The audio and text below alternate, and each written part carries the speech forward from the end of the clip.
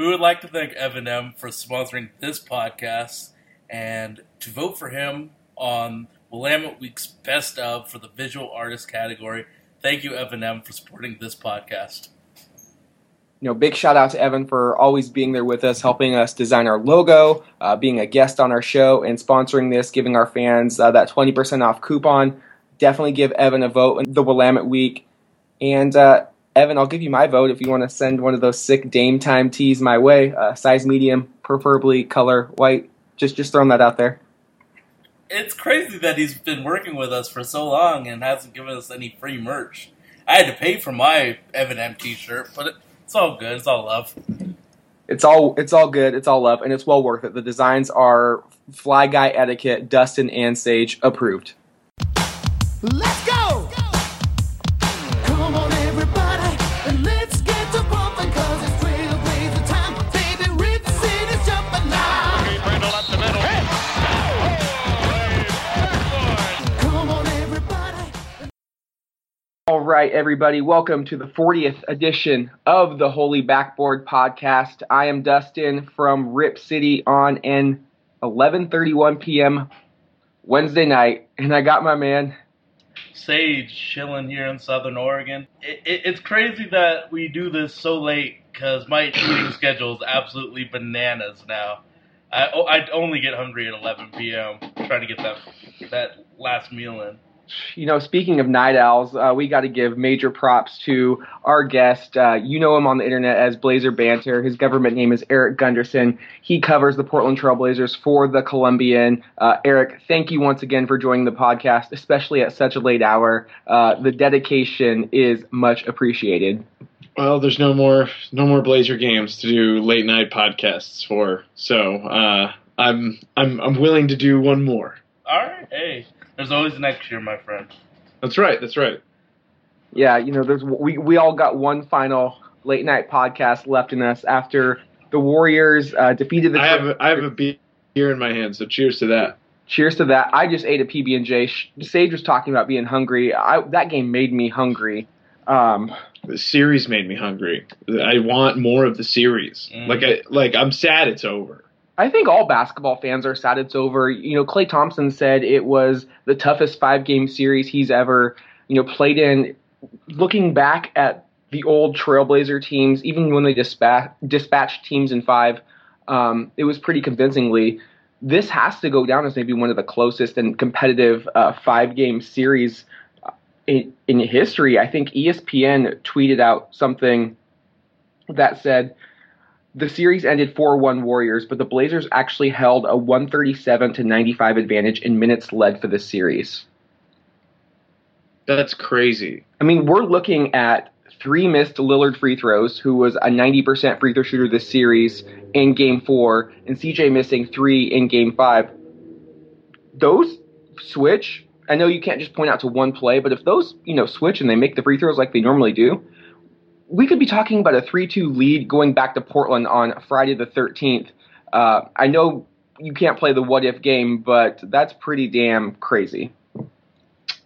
It kind of, it reminds me a little bit, it's in the same way, it was not the same amount of games, but it just reminds me of when the young Warriors took the Spurs in the second round a few years ago. Like, it wasn't just that the Blazers were in the second round. It was that they made the Warriors do everything, every Warriors-like thing that they had in their power to beat them. I mean, Steph had to come back and literally have the greatest overtime performance in NBA history to beat them. And we're not talking about a regular MVP. We're talking about the first unanimous MVP in NBA history, who, like you said, went nuclear. 17 points in overtime, just incredible degree of difficulty on the shots he's hitting. And he did the same thing tonight in the fourth quarter. I've seen still shots of screenshots, and I still am not sure how he got the ball over the outstretched arms of our defender.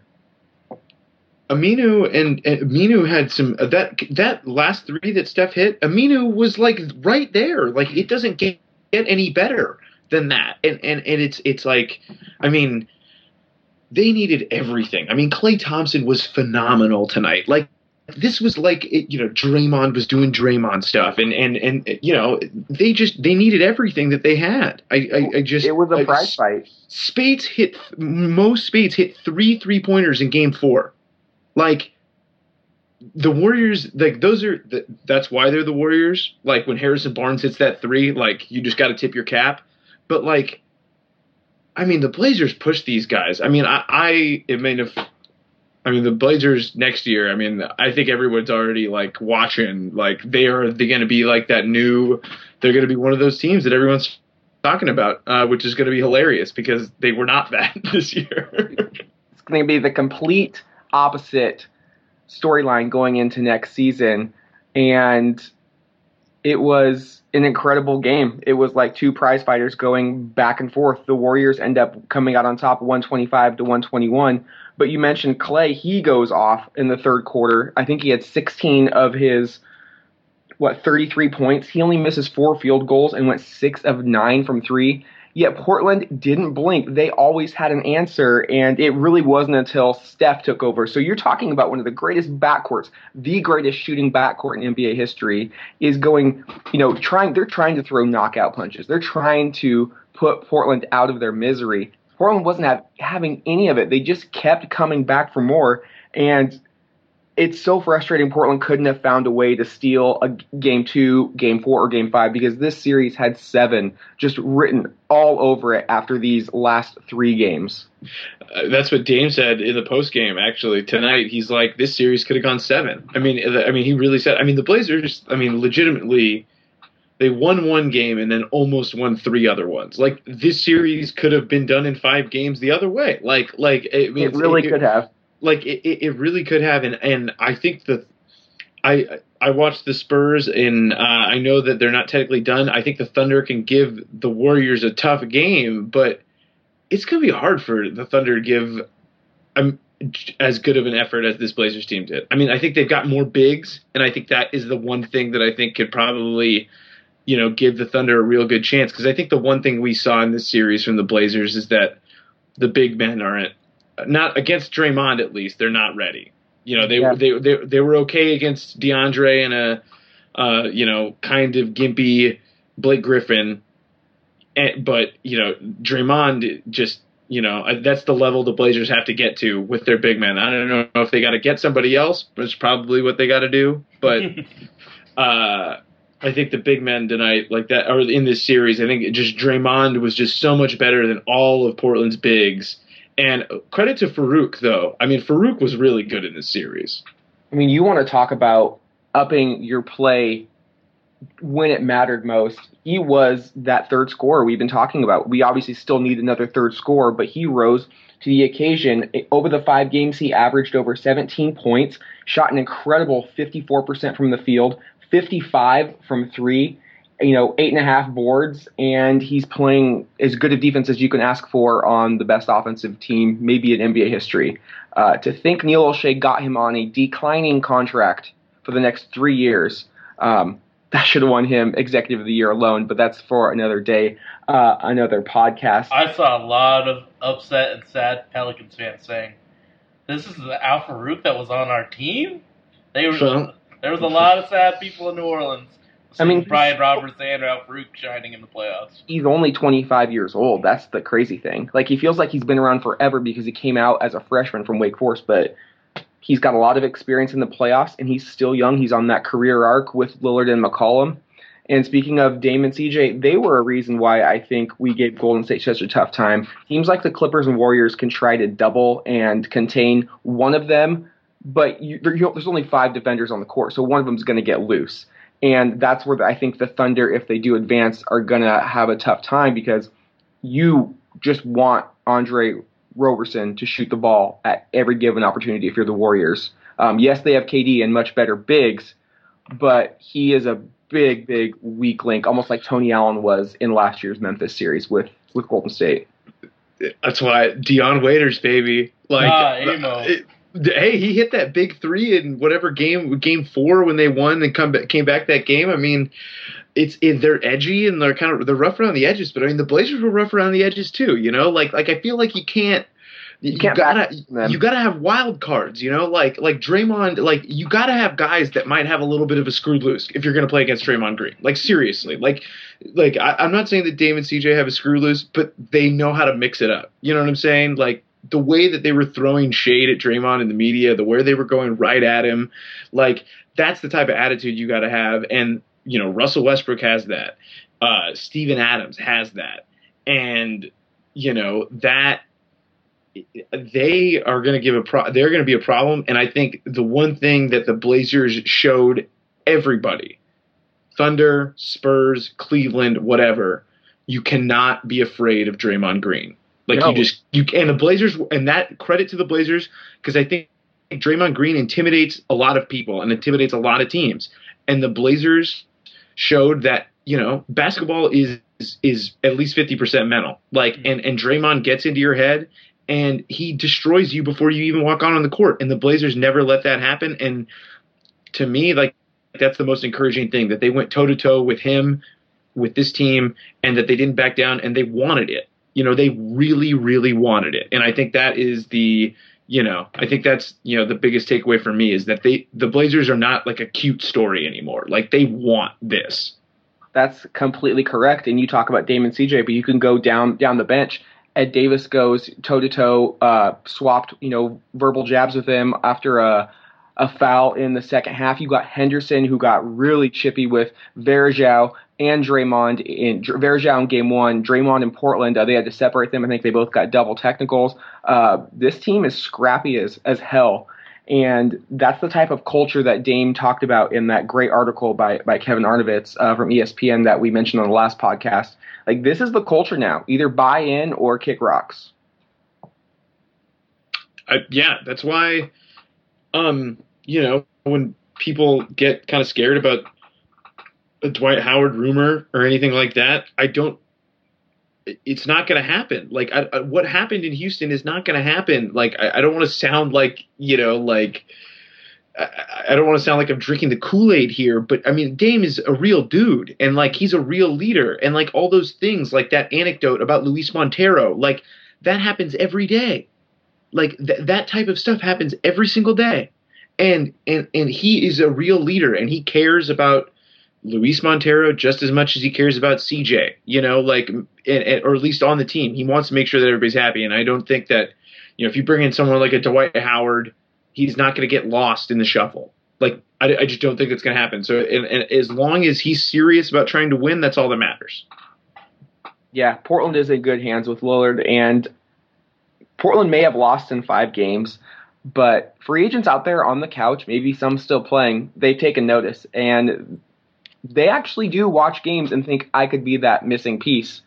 There's going to be some guys out there who are going to want to come play for Dame and who are going to want to play in front of one of the best fan bases in the league. There is plenty of opportunity, especially in the front court, to get a lot of minutes and a lot of touches. Yeah, I just Mason Plumlee was so good, against DeAndre Jordan, and Ed Davis, was such an important part of the, not only the bench unit, but just like the fabric of the team. Just the attitude I thought that he brought, being an ex-Grizzly, like bringing that just like, just like kind of a goon type of guy, like what he was saying about the Clippers before they played them, stuff like that. Like, I think he's important, but I do think that, maybe if they could keep both of them, that'd be great. But, they're going to have to get another guy. They're going to have to upgrade there. One of those two guys are not good enough against Draymond Green. They're just not. Or Bogut. I mean, Bogut, when Bogut was out there, Bogut was the best pick on the floor. And so, I think both of those guys are really important if they can keep them and maybe upgrade if, Kamen's not going to be back. But, and Myers, that's another question. It's just, not all these bigs are going to be back is probably one of the things I'm going to say right now. Is it's just not all the bigs are going to be back. Like, I don't know if Mason's going to be back. I don't know if, Ed's got a great contract.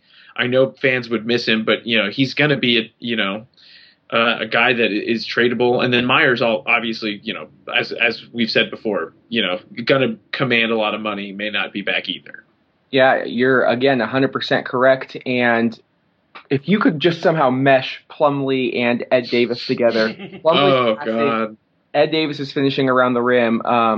Portland would be in great hands. But with the free agent market being so big man and center heavy, you've got to think that's where Portland goes. And if you do that, then you're setting yourself up to trade and fill in your holes elsewhere. What's great, though, is we have a lot of movable parts now. You look at getting Mason Plumlee for the 23rd pick in the 2015 draft. His value is so much higher than that now, especially on his contract. He's got one more year left at like $2 million, which is a freaking bargain. He'll be a restricted free agent next year if he's still on the team and the team does not come to a contract extension agreement. But he proved that he is a really good starting center. He's not an elite one, but you can make a deep playoff run with Plumlee as your center. I don't know if you can win a title with him. Right. I guess it depends on the players around him, but he was definitely a lot better player this year than everyone around the NBA gave him credit for or even thought about last year. No, 100%. I think Plumlee's a really good player. I'm not trying to say that he's not a starting caliber center in this league, that he isn't a guy that can play late in games. It's just against certain matchups, basically just this one. Honestly, like out of all the matchups that they've had that they could have gotten, maybe the Spurs. I mean, he can't. He's not really a rim protector, and I think that's the other thing too is that the Blazers just, when you have a guy. Mason Plumlee would be so good as like your backup center. I mean, he's a good offensive rebounder, great passer, not a great finisher. I mean, he's kind of just a better version of Ed, without the finishing. And if they could get a guy that could just on those pick and rolls could finish and just be a threat against even if it's a great rim protector to finish at the rim, like that's. I think that is a next step for this team. I think they should keep AC. I think they should keep Mo. And if they can keep Gerald, that'd be good too. Because I think Gerald is a very playable veteran that you need. I think you do really need a guy like that. And I don't know if they can keep the whole band back together. You got to see what the market's got and. There's also guys available for trade, but Blazers have a lot of cap room. Huge, the cap is skyrocketing. It's a unique opportunity. They're not going to. Yeah, it's an interesting summer. You were talking about Plumlee. We have definitely handed out our fair share of Plumlee on this podcast. We gave him his due for his great performance against the Clippers, but the fact of the matter is he's a situational center who doesn't go up strong enough around the rim and is limited to really pick and rolls. And when he was not going up strong in this series, that part of his game was taken away. But to touch on a couple of points that you mentioned, I definitely think Harkless and Crabbe have to come back. Both players really shined in the playoffs, and Crabbe I was a little worried about because he had such a great January and February. You talked about this being hit on the last podcast you were on. This is his first time that he played a lot of minutes, so maybe he was struggling down the stretch with the fatigue. But after those first three Clipper games, dude was nails, and he was clutch, and he was confident, and he gets cool breeze tonight. 7 of 9 field goals, 5 of 7 from 3. I mean, he averaged almost 13 points on 60% shooting and 53% from 3 against the Warriors, the best team in the league. You definitely got to bring this kid back because he's only going to get better. And he played pretty damn good defense. There's only so much you can do against Klay Thompson, but he did about as good of a job as you could ask for. Yeah, and I thought that, I thought maybe he didn't really play that well in game 2 of the series, but if he had been on the floor more in the series, maybe it's even a better series. Like if he's on the floor earlier, especially in game 2, late in that game when they went with Harkless and Aminu and things just kind of got discombobulated at the end of game 2. But I think both those guys have to come back. I mean, Mo is 23. It's his birthday, today as we're recording this May 11th. And, he's shown so much, and he's the perfect guy really to start next to CJ and Dame. I think AC can be your sixth man for however long, because you need that offense when Dane goes out of the game. And if you can have Harkless, and if you can bring back Harkless as your 3, a guy who doesn't need the ball, who just offensive rebounds, cuts, and shoots open threes, and you just let CJ and Dame handle everything else on the starting unit, I think that's the perfect guy to put around them. And you mentioned Gerald Henderson. I love the scrappiness, but overall I was pretty underwhelmed with his performance, especially shooting the basketball in both series. For a veteran player, I expected a little bit more from him. I'm not saying that's going to steer me one way or another whether I would want to bring him back. But with Portland having cap holds and trying to really make a splash this summer, I think they're going to have to choose between Crabbe and Henderson. I would go with Crabbe, but do you think these playoffs are indicative of what Henderson is, or do you think maybe he just had a couple bad weeks of hoop? Well, I don't think he's a good passer, and I think that is one very important thing that you need in today's league, as we can see with the Warriors having 5 guys on the court that can pass. I mean, I think we saw the value that having a passing center can do for you. I think having passing at all positions is very important. I think he did really improve, though, as he understood how the Blazers' offense worked. He found his shots more. He learned how to shoot the 3 better.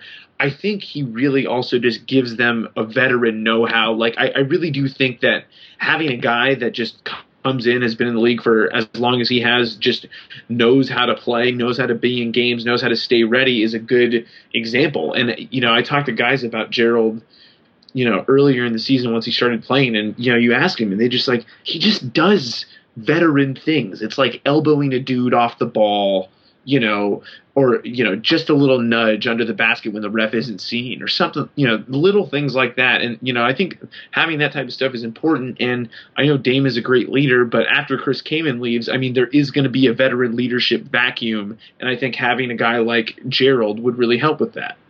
Do you think he would be okay being the 7th man off the bench? He started nearly his entire career in Charlotte. This is his first year coming off the bench. Likely his last big shot at a long-term deal. Do you think he would be okay with this role, or do you think he is ready to move on and become a starter again? I haven't talked to Gerald about this specifically, but I think Gerald wants to win. And he played for the Bobcats. He was... not the Hornets, the Bobcats. The Bobcats. He never, he played for the Hornets 1 year, I guess, right? And he played for the Bobcats. I mean, he's basically, besides Gerald Wallace, he's the other Mr. Bobcat. And that dude doesn't need he doesn't need the usage rate. He doesn't need the touches. He's going to get the touches on the second unit, whatever. But I think he showed this year that he wants to win. He wants to be a part of something. And I think, the Blazers took notice of that once, he started playing. I think it's probably part of the reason why they didn't trade him, other than, maybe not getting a whole lot what they wanted. But I think also it was just the value that he brought to the team, that, Dame really liked Gerald. The team really gravitated towards Gerald. Like, Gerald was part of the group chat with the guys, he was a part of this team. And I think that probably does count for something. And, he's still really athletic. Like, it's not like he's washed, he has a lot in the tank. And I think he's a great guy to have, if they can keep him. I think actually, after what he did this year, I think he's also open to market up for himself. It's not going to be as open, I think, as Harkless or Crabbe's market, but I think Henderson has a very good market. I think he had a pretty good year. He had a fantastic year, and you look at him when he first started to where he is now, it's light and day. I know I was on the trade Hendo for a draft pick almost as soon as we got him. And then, like you said, he does bring the veteran presence, and he started to bring a nice scoring pop off the bench. And he's still under 30 years old, so he does have room for improvement. I don't think what he is a finished product. He could still improve his jump shot, which I'm sure he's going to do over the summer. I don't think he's ever going to be the passer we need him to be, but if you're on the bench, you're looking for specialists. And sometimes you just need guys to go out there and get buckets. And I think he's shown that he can do that, and he's also tough. He's a real tough defender, and I think we saw that the Blazers had that toughness about them. And I think that came from obviously Lillard and McCollum are both tough guys that didn't get to the NBA in an easy way, but I think guys like Henderson that has that muscle and like that supercharged explosiveness, and he's a dookie, no nonsense like. Yeah, I think it helps. I think it helps to have a guy like that. So, I think the Blazers should try and get him to come back, but it'll be interesting to see if they can. I mean, they do have a ton of flexibility. That's the one thing to remember. Is they are very, very flexible. Like Kaman's coming off the books. Brian Roberts is coming off the books. You got lots of guys that are going to be free agents, and they're going to have a lot of options. Speaking of free agents, I believe we had you on after Game 2 versus the Clippers. Portland had just lost back-to-back games in Staples by 20-plus points, and we were talking about Myers Leonard and how he would have had a nice impact on those games, being able to stretch the bigs of the Clippers out and open up the paint for our guards. We got past the Clippers without Myers, and we were very competitive without Myers in this series. In fact, in the regular season when we won by 32, Myers only got late, garbage time minutes. I know Myers is happy for his teammates, and he would never, ever think this, but I think the performance the Blazers did in terms of Portland's perspective drove his value down a little bit in terms of, okay, we really need to bring this guy back to maybe it's a toss-up at this point. Yeah, and I always thought Myers' number was still going to be high, and as much as you'd like to think, especially from Portland's perspective, that the success Portland had would drive his market down. I don't know if, when they're a couple months removed from it, he's still going to be a 7-1 center. He's still going to be I think he's going to get... Okay. Not like the big market, like what he might get. Yeah, and I wasn't saying... And I think he's going to get a big contract regardless. I was thinking in terms of Portland's perception of him, his value might have been a little bit lower to them because... we made it this far without a hurt Myers. I don't think he would have been the difference in this series. I do think if we would have lost to the Clippers, he would have been a bigger difference. And then maybe you're going into the offseason thinking, man, if we only had Myers, we would have beaten the Clippers. I don't think that's Neil's thought process right now as of May 11th. But again, a lot can change. And yeah, I fully expect Myers to get a big offer. Everyone's going to get a big offer this offseason. No, yeah, and I think this probably did give Portland probably a little comfort that, hey, we don't have to pay him if he gets a $17 million a year deal. We don't have to match it. We're not in that position. And because they probably would have been like, oh gosh, we need Myers, kicking themselves. What do we do if they had not gotten past the Clippers? And I think that, yeah, if nothing else, this helped at least. It helped them see. I'm sure it helped the Blazers, talent evaluators just as much as it helped the Blazers that, these guys, the best that those guys on the court in this series had was pretty darn good. So after we've seen the Blazers take the Warriors' best shot and really push them, making them earn a 5-game series victory, you're Neil Olshey going into the offseason. What are probably 2 or 3 key areas where Portland should look to improve at? I definitely say big. I think, we all are in agreement there, right? Yeah. I think big. I think you look at a guy like Al Horford. I think you look at a guy like, they're going to have max cap room. Obviously, a lot of people are saying they can get a CJ extension done this summer, which, if Portland can lock that down, that'd be pretty smart. But I know there might be some cap things, though, that may make them want to wait until CJ actually becomes a free agent to then give him a max deal. But if they can get a good one. Anyway, big, I think, is important. A guy like Al Horford, is a guy that comes to mind. He's probably the best center that's available on the market. And then I think Dwight Howard would be a good choice. I really do. I think Dwight Dwight had some problems in Houston, and he has that back And I think that is probably the biggest concern. I wouldn't say that the concerns about Dwight are mental or locker room based. I just, it's more about just his physical condition. And I do think if you bring him into a situation with Mason Plumlee, where Mason Plumlee can play a lot of the heavy minutes most of the season, and you can kind of measure Dwight's minutes until the playoffs. Like, I think that is a situation that would work well for Portland. But yeah, I think big is where you look first, and then retaining AC to me is the number one priority in terms of guys that they got to keep. Mo is important, but I think AC is number one. Yeah, if I'm Neil, I tell AC and Mo, their agents, hey, just wait to get your offers, or we will give you this much because we can go over the cap to sign you.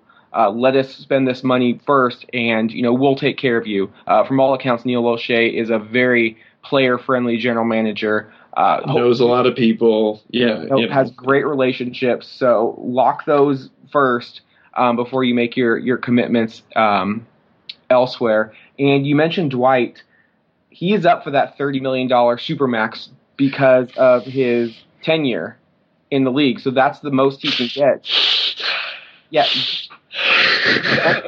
Measuring his minutes, I don't know if Portland can, if they can make that risk, or if they can take that plunge, spending that much money on a guy you're measuring through the regular season. I think they need a horse. I think they ran out of horses against the Warriors. I think they need a guy who can just go with them for 40 minutes a night, like with Dame and CJ and Chief and Mo and all those guys.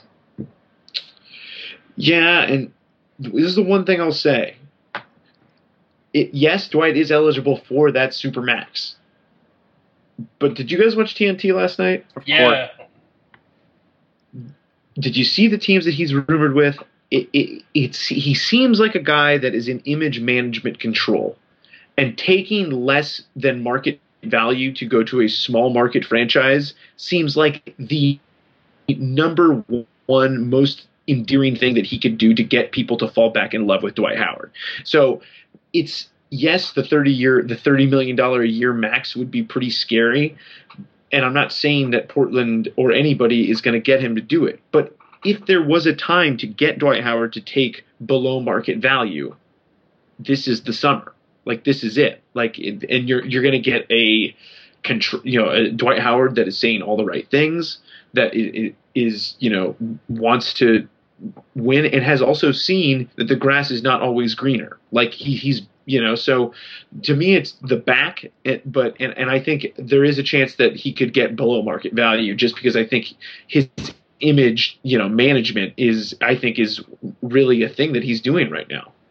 I completely agree. And if I'm Portland, I definitely make a run for Dwight. I think he would definitely help this team. I see, if, like to your point, if he would take a less than a max, because you can't, if you're Portland, shell out that $30 million, because then that's all you can do unless you make trades or just hope for internal growth.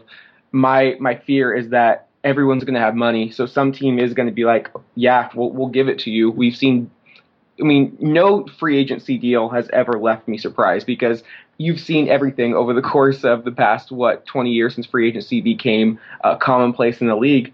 So it really comes down to, do I take this supermax offer from a team, or, like you said, Eric, manage my image and maybe endear the fan base of the league that, hey, I'm taking less, I'm going to a small media market, I really want to win. And that's what Chuck and Kenny were grilling him. Like, this is your last contract. You have never won a championship. I never won a championship as a player, and I'm talking as Charles Barkley. You need to take your time with this and make a smart decision. Like, it's not all about the money. It's about that hardware. Yeah. And I think that is the type, I think that's how Dwight is going to sell himself. And I think if you're Portland, then you're like, okay, Dwight, if you really want to sell yourself like this, can you be okay with being the third best player on a team, getting the third most touches after Dame and CJ? And are you going to be okay with getting less than what Hassan Whiteside is going to make this summer? Like, are you going to be okay with that? And so that is going to be an interesting conversation. I'm sure that there's other centers that they are going to look at, and there's centers that are healthier, that are, maybe fit Portland's offense a little bit better, like Horford. But, Horford reportedly wants to be in a market that, has more Dominicans and reportedly, and he is living in Atlanta right now, but I'm hearing that he might leave Atlanta, so that's there's going to be a market. It's free agency is going to be interesting now. I mean, if I'm Neil O'Shea, I go into the meeting with Al Horford and I'm like, have you seen Damon CJ? Do you remember playing with Dennis Schroeder? Do you remember that? Do you want to go back to that? The Blazers have a pretty compelling case. You say Damon CJ. My number 2 thing would be have Pambiche cater that meeting. I know it's not Dominican, but it is Cuban, and it is so damn delicious. So, that can be his spot. I mean, come on, Al. We got the goods here in Portland, number 1 food city in America. Luis Montero. Exactly. But back to Dwight Howard. You mentioned not being a great fit in the offense, and I see that as well. We are a heavy pick-and-roll team. Dwight does not like to run the pick-and-roll, or at least he hasn't done it. I know Houston doesn't do a lot of it because Harden is a very ball-dominant guard, but even in the limited time with Steve Nash, it didn't seem like they did a whole lot. I think that has got to be a huge talking point when you're talking to Dwight about possibly joining the team if they do indeed do that, because Terry is not going to change his offense. This offense has shown that it works. He's one of the elite offensive minds, but you have to make sure the guy is on board to playing a pick-and-roll offense because that's the bread and butter of this Trailblazer team. Yeah, and I do think that there is something to be said for the fact that even though Portland doesn't have after LaMarcus left, Portland didn't really have a post-dominant. I think they posted up less than any team in NBA history or something crazy, some crazy statistic about not posting up. But I do think the fact that everybody on the floor, Noah Vonleh touched the ball, White's going to get to touch the ball. And I think just touching the ball and being involved in the offensive possession and not just being window dressing for James during, they were talking about the Thunder, and all of a sudden he goes, when Cantor gets in the game, they're throwing the ball right to Cantor. And I was like, if Dwight's interested in that type of role, oh my God, then the Blazers are really talking. If you could get Dwight to be your, imagine Dwight in the Chris Kaman role from 2 years ago. Just eating off the bench, just coming off I know that he would probably have to pay a max deal, but if you could get him to come off the bench, because what you have with the starting lineup, it already is pretty good, it'd be a hard sell, obviously. Dwight's probably not going to do it, but it would have to, you run the offense through Dwight when the bench is in the game, is what I would say. He could start the game still, but come out early, you bring in Mason, you start the second quarter with CJ and Dwight, and that would be a really monstrous lineup. That would be really tough to stop. So assuming Portland locks down a very good, maybe elite center in free agency, do you think they can win big moving forward with Aminu and Harkless playing the 3 and the 4? I'm not saying trade either one of them, but do you think Portland might need a more traditional power forward or even just an overall upgrade at that power forward position? I think Aminu could be the guy. I think Aminu is the perfect 4. If Dwight Howard is your guy, or Al Horford, or if you have Horford in the middle, I think Aminu is the perfect 4 to put against a rim protecting. To have with a rim protecting guy like a Dwight or an Al Horford. An elite big man. I think Aminu would look really good next to a good center, and I think he'd be fine. And I think Harkless is good, but I think also in crunch time, I think we saw against the Warriors that in crunch time against really great defenses, you need AC. You need a guy that can create, that doesn't need anybody else to do anything for him. They can just give the ball to AC and you be like, AC, go get your 17-footer, and he can get it. That's, and so I think that I think they need to keep both. If they can keep all 3 of those guys, that would be a great place to start. I know it's early, but a couple predictions. Portland has never been a huge free agency hotbed. The biggest free agency fish that I can remember in my lifetime were Rod Strickland in the summer of 92 and Brian Grant in the summer, I think, of 97. Does Portland land a free agent that Rip City is generally stoked on? We were all excited we got Aminu and Ed Davis, but does Portland, do they get somebody that makes the rest of the NBA go, wow? I think they do. I think they will get someone who you're going to be like, wow, like that makes them better. I do think that they will get someone this summer that you can just look at on paper and you're like, the Blazers took a step in the right direction. And I think that people will notice that. I think last summer was definitely the summer for the bargain hunting, for the undervalued moves. I don't necessarily see any of those guys out on the market now.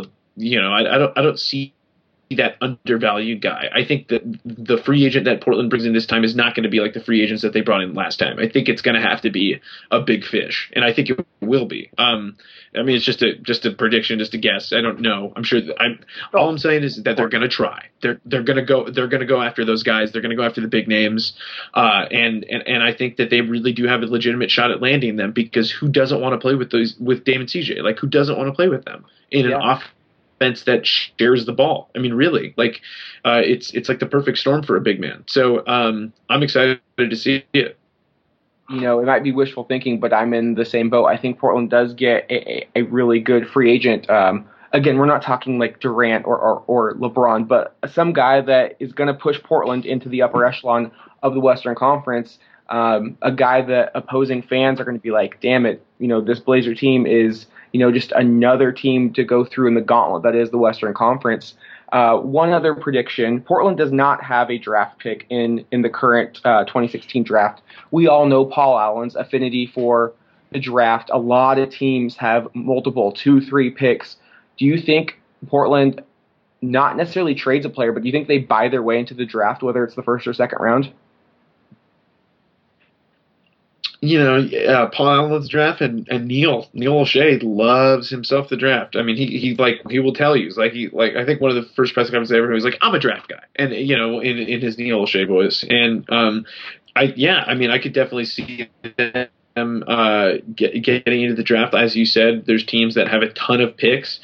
I don't necessarily know if if they want to offload one or two of them. I mean, I could see Portland buying a pick. I could see them doing it. Yeah, I mean, I don't know if I'd predict it, but I could see them getting into the draft. If they like a guy, they do their homework. I mean, Neil's a good GM. He's going to college games all year. I mean, they keep their eye on it. So if they like a guy, they'll go get him, I'm sure. But it's not that easy either. It's always very complicated. But it's always possible.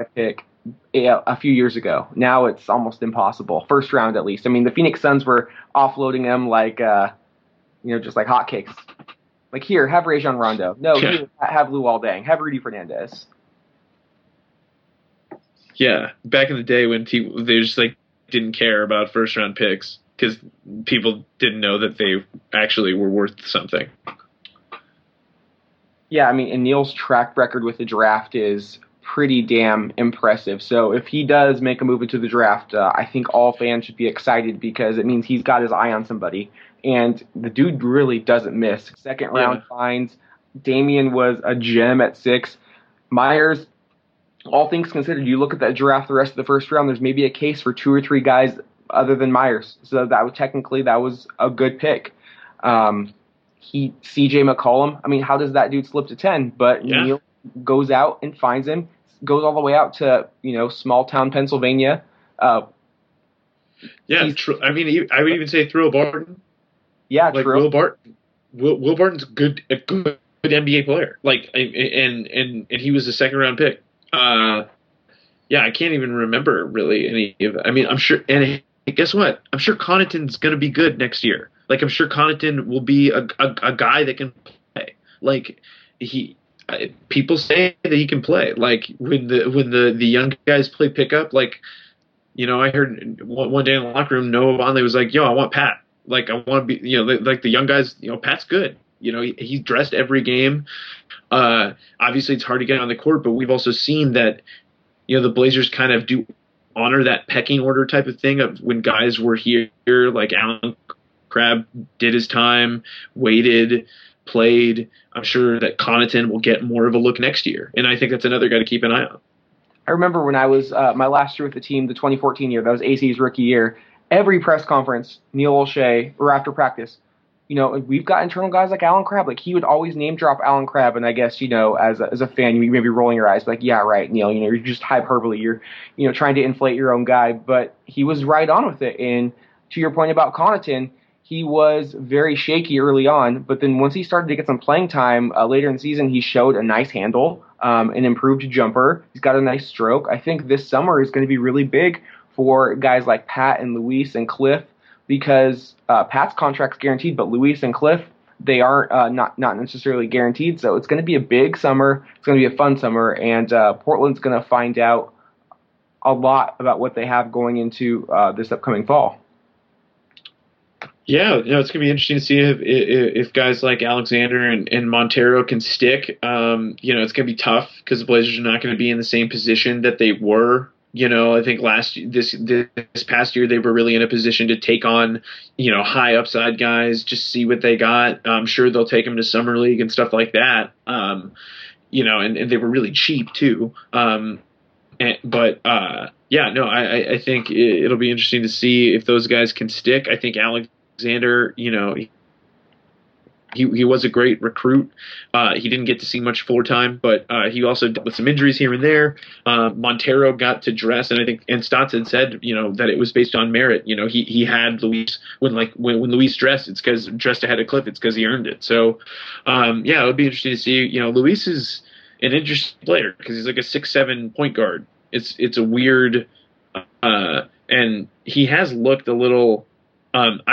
I think he looks better. He plays loose, but I mean, he's got a good stroke, and he has a kind of a weird game. But he can play. He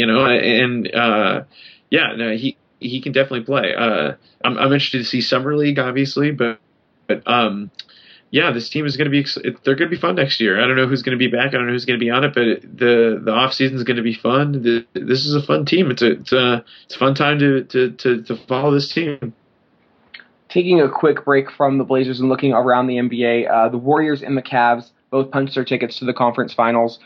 Do you see any way that we don't get a rematch from last year's classic series? I wouldn't count out the Thunder. I think that the Warriors they showed some small vulnerabilities that if you have guys like Westbrook and Durant. Probably, they are, a more monstrous version of Dame and CJ, really. Like, they're just a more dominant, harder to stop version of that same problem that the Warriors had with Dame and CJ. And then you add the fact that they have bigs that can get buckets, that are not scared. I am worried about Cantor, as in a pick and roll situation against them. I think that's the ultimate, but he didn't look that bad. I think the Thunder could push. I think the Thunder might give a better fight than the Cavs. I think. What the Cavs are doing right now is really impressive. But I think the Warriors are going to have some tough. This is going to be. This is going to be tougher than anything that Jordan went through. I'll tell you that much. The Thunder and the Cavs are going to be mad tough. This is going to be a fight. Yeah, Portland pushed Golden State to 5, but they weren't resting any starters. It was, nip and tuck every game. Whoever comes out of OKC, San Antonio, looks like it could be a 6 or 7 game series. But then you've got the Cavs, who could potentially sweep again, and that would be 3 straight sweeps, and they would be rested and healthy. That's why I think the Cavs would give them the toughest challenge, just because of the fatigue factor at that point in the season. I have a caveat on the Cavs, and this is it. Is LeBron has to be ready to match Draymond, because I don't think that I know that the Love Fry LeBron lineup is working against the Hawks and stuff. That's great. It's not going to work against the Warriors, and LeBron is going to have to play the 4. He's going to have to play the 5. He's going to have to match with Draymond. He's going to have to set screens, and he's going to have to let Kyrie take over. Because I think the one thing that the Blazers showed is that if you got some guards that are not afraid to go at the Warriors and can make some tough shots, he's got to trust Kyrie. He's got to let Kyrie go, and he's got to be the guy that's setting the screens, that's getting Draymond in space, chasing him around. You saw how much trouble Aminu gave Draymond You can't tell me that if LeBron commits himself to doing some of the same stuff that Aminu did, that it's not going to be successful.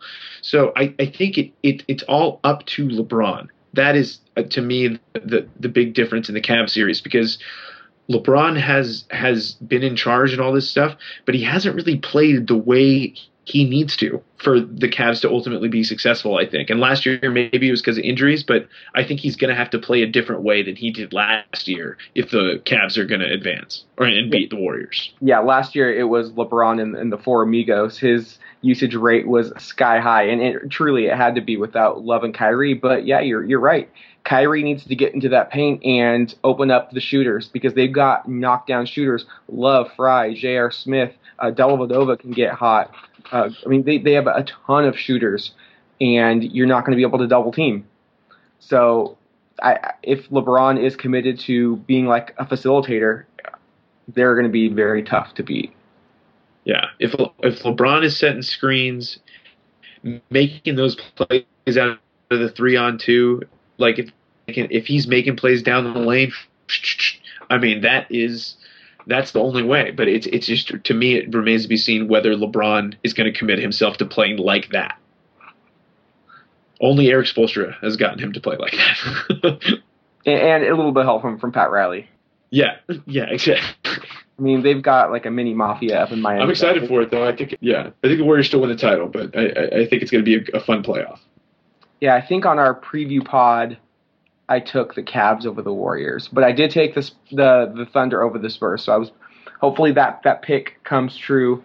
How crazy is it? I know LaMarcus was technically getting one extra playoff game, but how crazy is it if he goes to the Spurs, they win six games, and he only gets one extra game in the playoffs than the Trailblazer team that he probably thought left for dead? It's a pretty remarkable story, and I'm sure you guys loved watching. Just like a lot of Blazer fans on my feed loved watching LaMarcus last night. Looked like old times, huh? Well, we saw that. I mean, this is vintage LaMarcus. He has the ability to shoot the lights out of the ball. We saw it in games 1 and game 2 against the Rockets.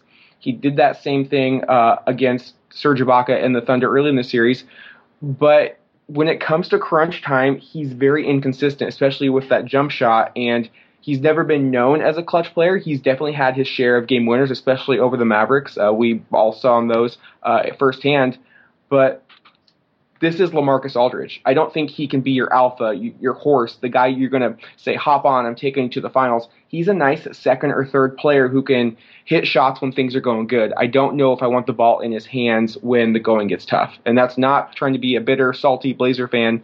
That's just from watching 9 years of LaMarcus Aldridge in a Trailblazer uniform.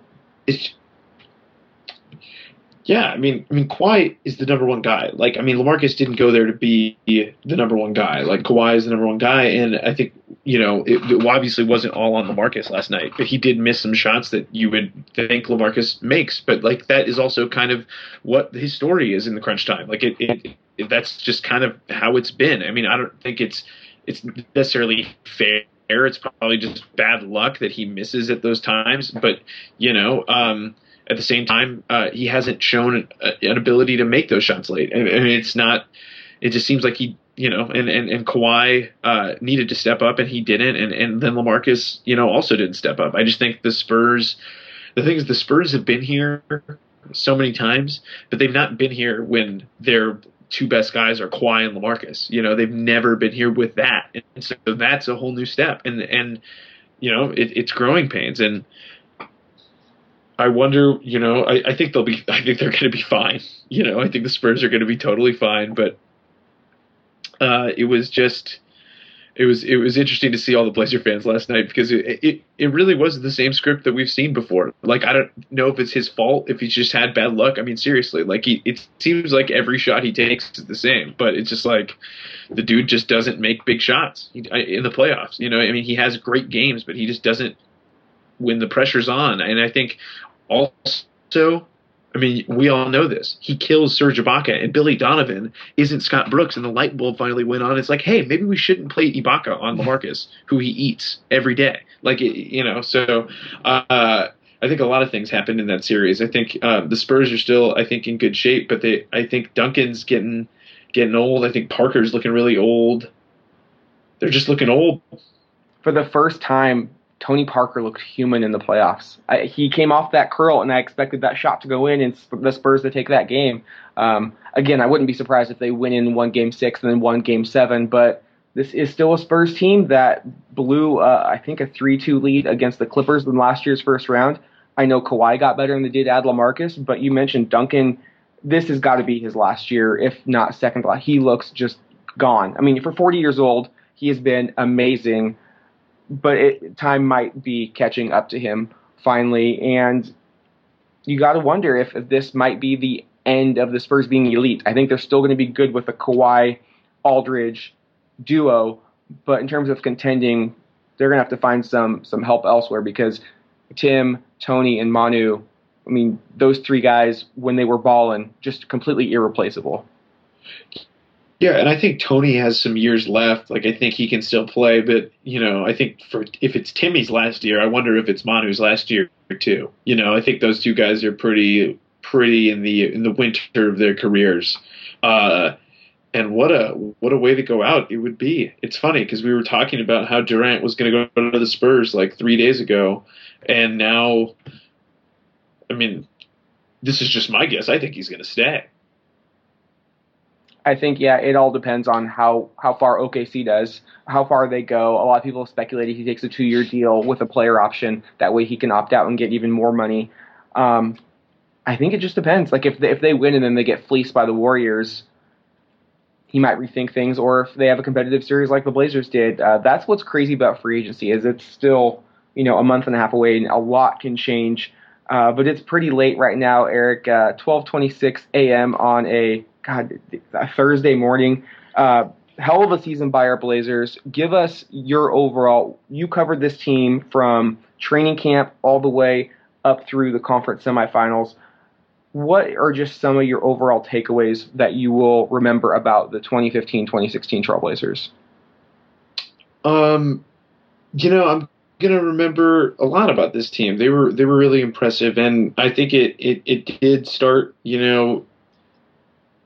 It started with Damian Lillard, obviously, and I think on the first day when he had the media day, he said, he's like that he wasn't going to be the hero, and I think that really that with him saying that everyone on the team believed that, because I think that the perception nationally was that Damian was the hero, that Damian was like the guy that was pulling everything, that it was Allen Iverson and the Sixers. It's like Damian just pulling these guys who were all trash and wouldn't play, and I think that him instilling that confidence in them was kind of step one. Stotts instilling an environment of we're going to learn from our mistakes, we're going to educate, we're going to teach, we're going to get better. I think those two things go hand in hand. I think Stotts and Lillard are A and B, on the day to day. Obviously Neil is the mastermind of it all, but the day to day it starts with Stotts and Lillard, and I think then after that, CJ having the game that he had in the first game of the season, 37 points, and you're like, all right, this guy's a guy. He's a guy. Like you just knew immediately that he was a guy. But then he takes it to another level. When Dame goes down, the team realizes that they are also good. And I think that sets the stage for what we see for the rest of the season, that this team is actually good. Like, I do think that the overachieving thing is a thing that sticks with this team, but that sells them pretty short.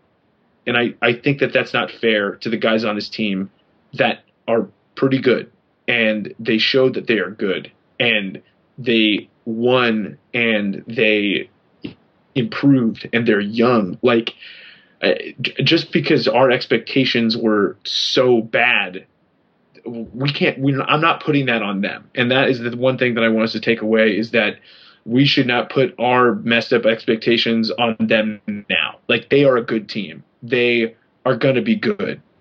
They have two really, really good players that should be all-stars moving forward. And they have a ton of cap room and a great coach. So I think what my major takeaway from this team, from this season, is that they're a really, really good team.